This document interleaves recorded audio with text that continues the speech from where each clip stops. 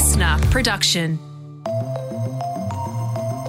Hello, welcome to The Briefing. I'm Tom Tilley, joined by Katrina Blowers. Hey, Tom. I don't know about you, but it feels like every second person I know right now is talking to me about intermittent fasting.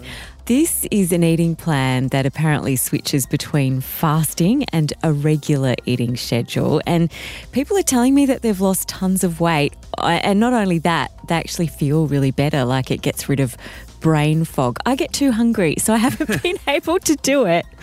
Yeah, I've got one friend who did it last year and it worked really well for him. And it's not a new idea. It actually goes back to the ancient Greeks who regularly fasted, and also right through to the Kardashians who are big fans. Of course. Yeah, so in this episode, does intermittent fasting work? Some people can control what they eat just by not having much of an appetite, or they can walk past the chocolate cake. But other people like to have rules.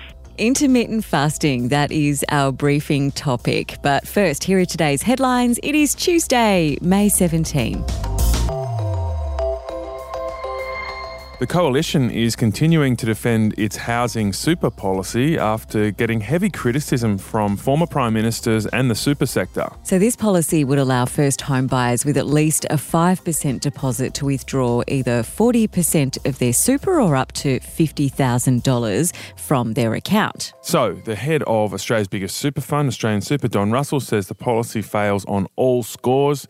And Malcolm Turnbull, the former Liberal Prime Minister, told the Nine newspapers it undermines the objective of superannuation and serves to inflate property prices. Housing affordability is largely a supply-side issue. Scott Morrison's job of selling this policy was made even harder by this admission from his own superannuation minister, Jane Hume. I would imagine in the short term you might see a bump in house prices. So she was being honest there. That got a bit tricky, though. That grab was played all over the news all day yesterday. I think there's many interesting discussion points here, Katrina. One is that this is one of the very few policy debates we've really had this election where there's a stark difference between the two major parties. Yeah, and I think that's why it's probably generating a bit more heat. But I sort of think this is an idea, and we have been, as you mentioned, devoid of ideas, well, seemingly devoid of ideas this campaign. Something does need to be done about the housing crisis. We were discussing this of how much super you'd actually have as a young person, and whether you'd even have $50,000 sitting there that you could withdraw under this plan. The average super balance of 25 to 29-year-olds is only around $25,000 for men, $21,000 for women. So 40% of that is about $10,000. That's not going to do much. No, it's not. The ideological difference between the two sides is quite interesting. You've got Labor offering to bankroll your loan and take an equity stake in your house, and the Coalition allowing you to take the money from your future self, basically. So they're pretty classic ideological positions of the two major parties. So people can really see where they stand on these kind of policy issues. But as you say, it's not just the upward pressure on prices, which this could cause. Also, the problem of taking your retirement savings from yourself. But as you say, 10 grand, what difference is that going to make for most people? PM Scott Morrison has refused to say whether he'll quit politics if he loses on Saturday. You must be Prime Minister thinking about what happens if you lose. Can we take it as a given that you would be standing down in that scenario? No, we can't take it as a given. That is not something I'm contemplating, because I'm not contemplating on that being the scenario. Okay. That's the Prime Minister finally going on the AB 730 program after many invites throughout the campaign. He also suggested that seats threatened by teal independents such as Kooyong and North Sydney are vulnerable because the people living there have been too insulated from economic shocks. As time has gone on, many of these places, I suppose, are less vulnerable to the impacts of the economy than, say, many of the places I've been in this campaign. So there you go. They're too rich. That's why they care about climate change. And there's something wrong with that. Well, he also said that investing in the climate is contingent on a strong economy. And the Chris Dawson trial has had another interesting day. The defence has laid out their case a week after the trial began. The defence barrister saying Chris Dawson did not kill Lynette Dawson. He may have failed Lynette Dawson as a husband, but he did not kill her. Chris Dawson's explanation for his wife's disappearance is that she wanted to leave their marriage after discovering his affair with their teenage babysitter. He didn't actually report Lynette missing for 6 weeks, but posted an ad in the Daily Telegraph newspaper. And the defence has argued that police failures are to blame for Mr Dawson eventually being charged, claiming the investigation was plagued by delays, lost records and a deliberate disregard to follow up on reported sightings of Lynette Dawson. North Korea is in the grip of a COVID wave, but their state media is calling it a fever, which over 1 million people have now. Yeah, it appears that North Korea might be in denial about COVID 2 years into the pandemic.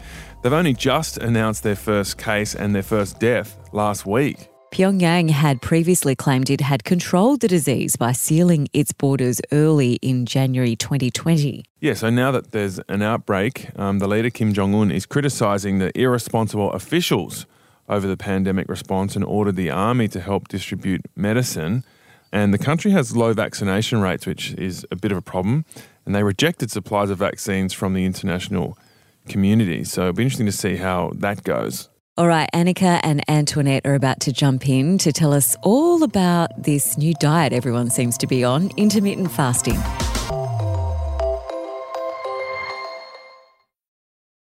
Hey, just a little note that the following discussion about intermittent fasting could be triggering if you are living with an eating disorder.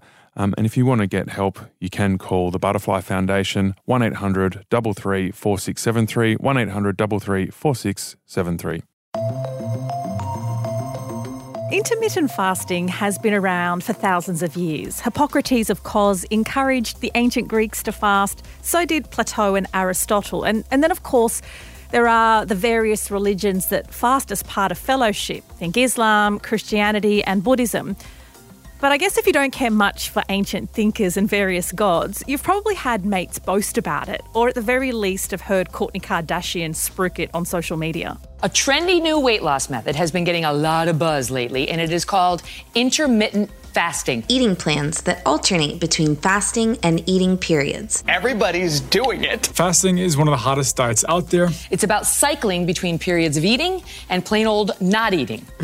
So as you'll hear there, in a nutshell, intermittent fasting is an eating plan which switches between fasting and eating on a regular schedule. It's touted as a way to not only manage and prevent weight gain, it's even believed to reverse some forms of disease. Now, probably the first big-time intermittent fasting diet was the 5-2, where you eat restricted calories for 2 days, and on the other 5, you eat what you like, but keep calories pretty low still.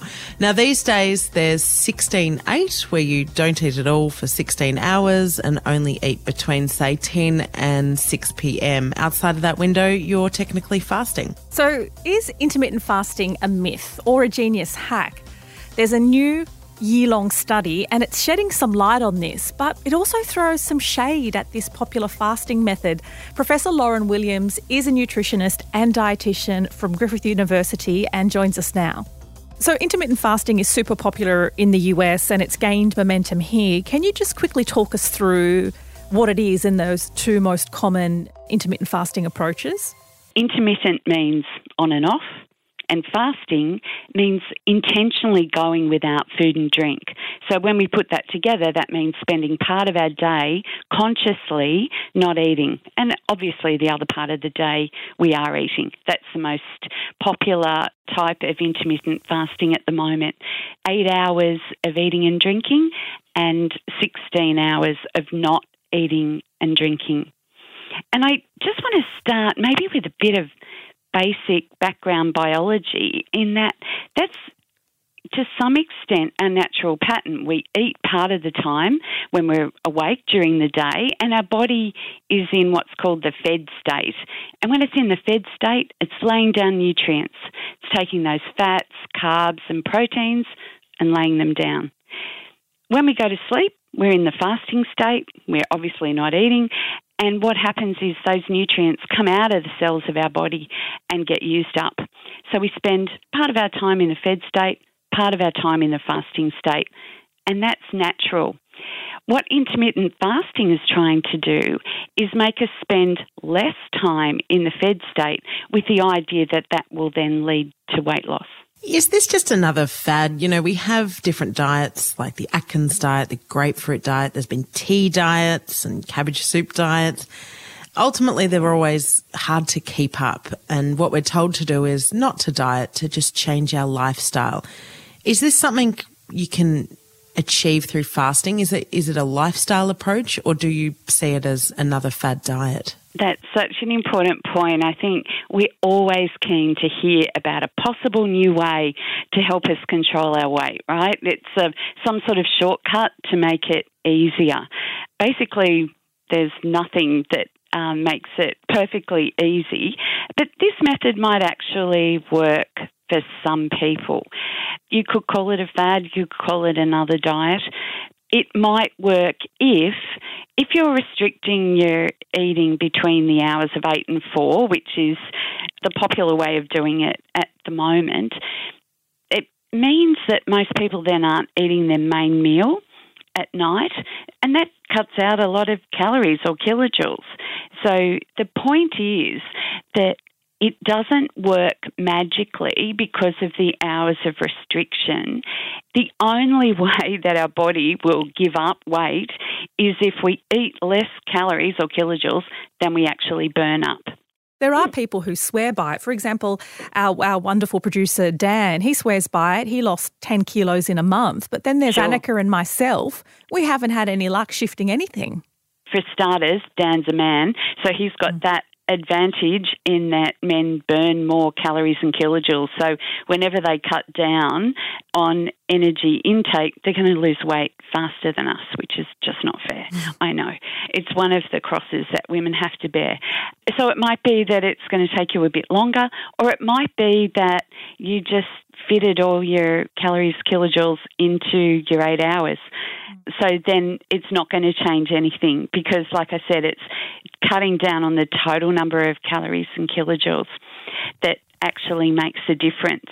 So just getting back to that study from China, what they did was put everybody on the same level of calorie restriction, but then they got one group to eat that between the hours of 8 and 4 and the other group to eat that whenever they liked.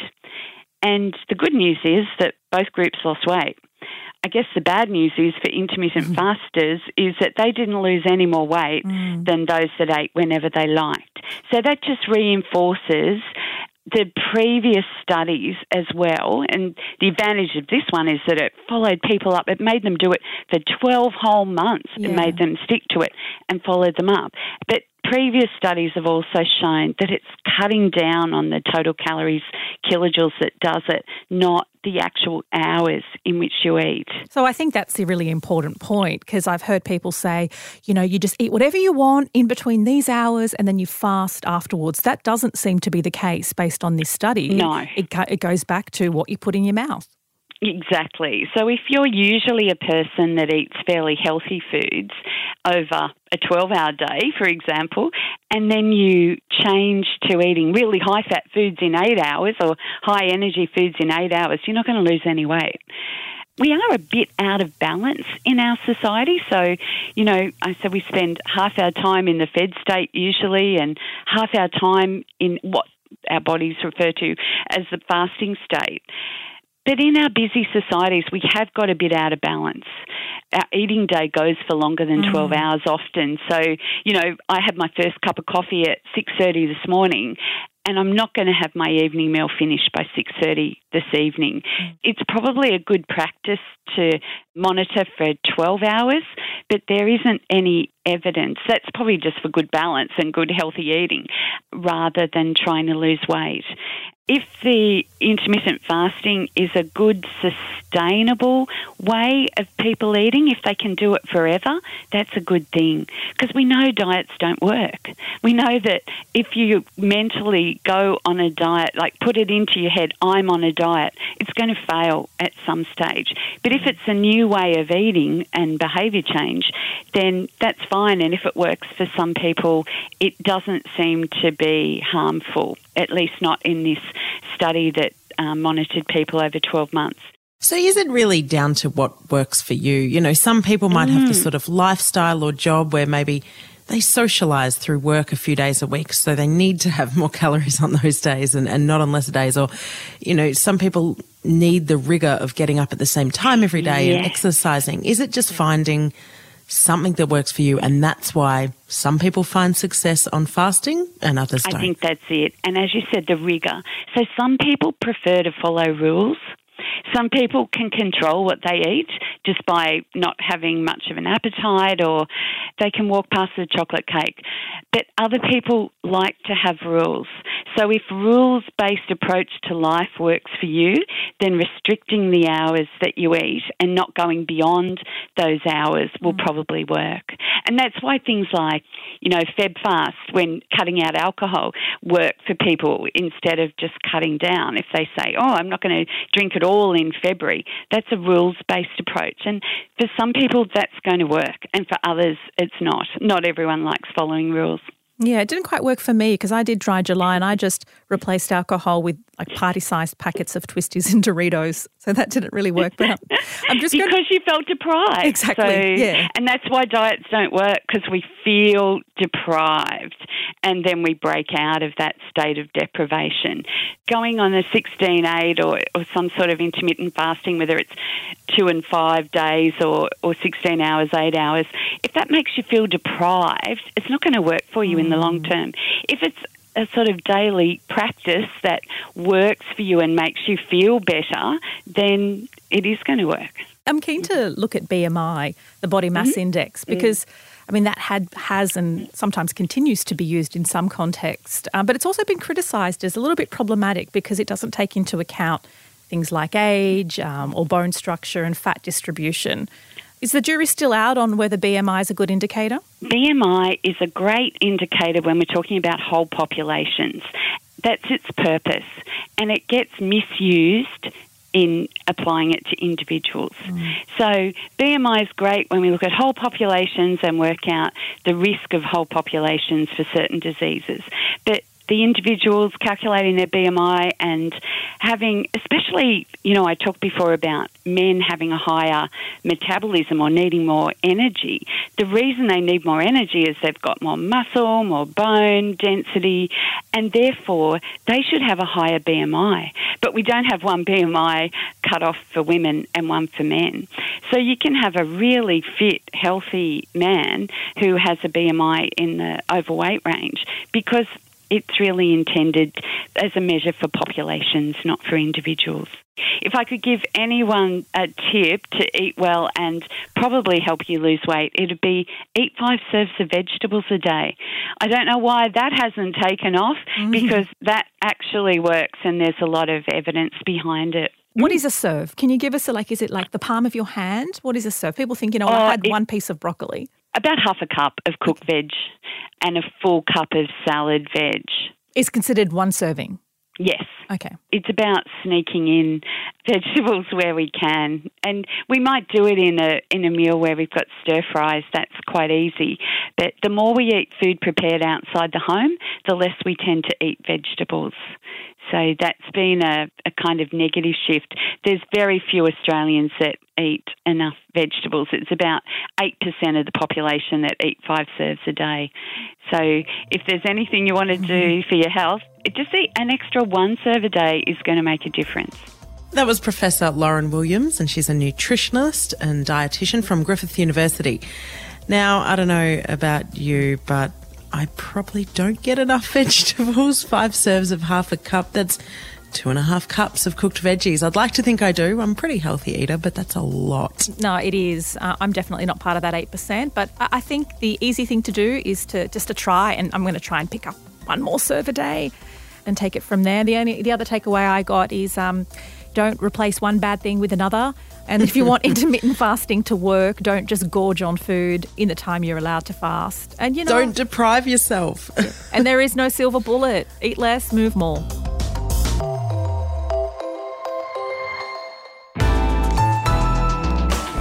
Listener.